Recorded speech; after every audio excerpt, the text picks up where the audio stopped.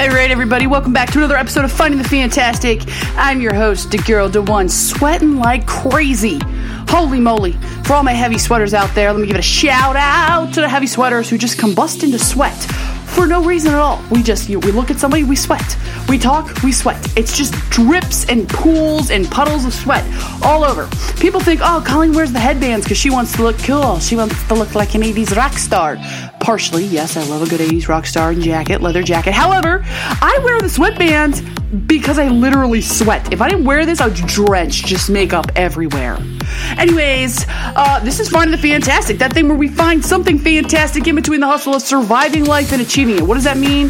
That means we're sick and tired of all the people out there telling us how things should be done, what way they should be done, and we're saying enough. We're not gonna take it. We're not. There is multiple ways to do things, and I am sick and tired of people saying there's only one way to do something. I mean, golly day. So, talking about what makes somebody an expert and an influencer. I am so tired of hearing people say, so-and-so's an expert, so therefore you have to do it this certain way. Or the experts say it should be done this way. I have to tell you something. I have so many people. So my paid job is marketing, okay? Digital marketing, strategic marketing. Pretty good at it, okay? I don't think I'd call myself an expert, but I think I know how to get along. I could walk down this highway called life pretty good. However, when I meet with people, I do not lord over the fact that I have marketing knowledge. I do not gloat or boast in the fact that I understand marketing. It's quite the opposite.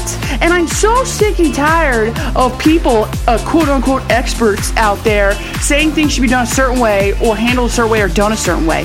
So let me give you an example. Let's say somebody's trying to cook and they're excited to make this cool meal and they're cooking. And this quote-unquote expert starts judging them and correcting them on the way they're cooking. I don't understand why you would do that. And you're going to go, well, Colleen, there's a proper way to do stuff. You know what? I actually disagree with you, because what if the way they want to do it is just to have fun and figure it out on their own? In which case, you just did it the most improper way possible.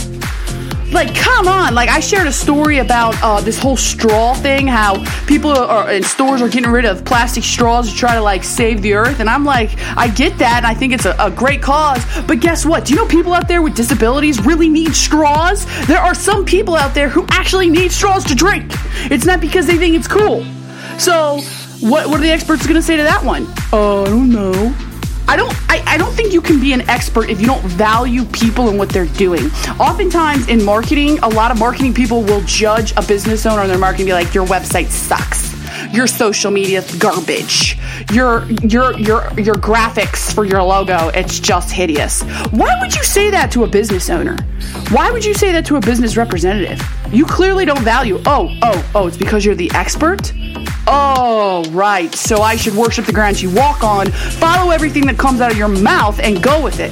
No, I don't think so. I don't think so, because you missed a fatal expertise in your whole soliloquy. You missed the part where you're supposed to value a human as a human. Ah, my God. You know, people out there, we need to start listening with better filters, because so many people out there, like, we're all trying to get it. We're all trying to hustle and get at our goals, and I get that, and we're looking for help in every which way. But sometimes we got to be careful of who we listen to as an expert and an influencer, because really they're just up on their high and mighty horse trying to prove themselves and be cool and be popular. And at the end of the day, they're just trying to make money. They don't really care. They don't really care. Find out, if you're going to work with somebody, find out their why. If you're going to be in a relationship with somebody, find out their why. If you're going to be friends with somebody, find out their why. I know it sounds ridiculous, like find out their why for a friend. Yeah, want to know why? Because I've made friends with people before who just want to be my friend because of my podcast. And I'm not saying my podcast is anything cool. I'm just saying I fell into that. Like, start valuing people for people. Seriously. Like, I don't think because somebody is a motivational speaker, and you guys have heard me, and I'm really working up a sweat on this one. You guys have heard me say this before about motivational speakers. I don't think because someone's a motivational speaker, they will automatically be an expert in motivating me. In fact, a lot of motivational speakers do the opposite of me. Do I think there's some awesome motivational speakers out there? Absolutely. But I think that the motivational speaker needs to really cater to the person and what they're going through in order to be an expert in that. I think the cook needs to be someone who values somebody cooking. They need to love the art of cooking so much that when they see somebody else cooking, they value the fact they're cooking. I need to see a marketing person who just knows their stuff because they've been around the block. And if they see somebody struggling and they really kind of want to do work with that person, why don't you get to know that business owner first? Why don't you understand where they're coming from first before you offer your expert advice?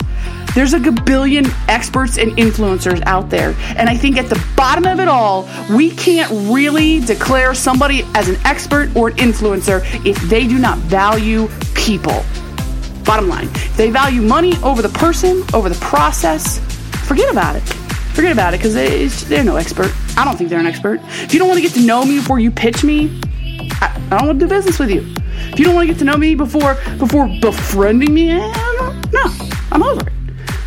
Anyways, yeah, I just had to bring that up because, like I said, I do marketing, and it's pretty common in the marketing world. There's some amazing marketing people out there. There really is.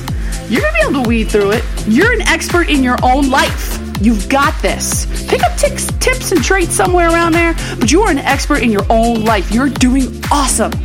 Yeah, somebody can help you, give your opinion on this and that. Yeah, you can pay somebody to help you fix this and that, but always be leery and always know they're not better than you. Okay, they're not less than you. They're another human as well. But don't ever doubt yourself that you know what you're doing. You're the expert in what you're doing. Anyways, all right, follow, share this. Please, I ask you to share the podcast and to share the Facebook Live video because I would appreciate it. Yeah, I gotta go. I hope everyone's a good time. I gotta go wipe all the sweat. I didn't work out, guys. Look at this, glistening beads. I didn't work out. This is just me living life. All right, I gotta go. Talk to you guys later.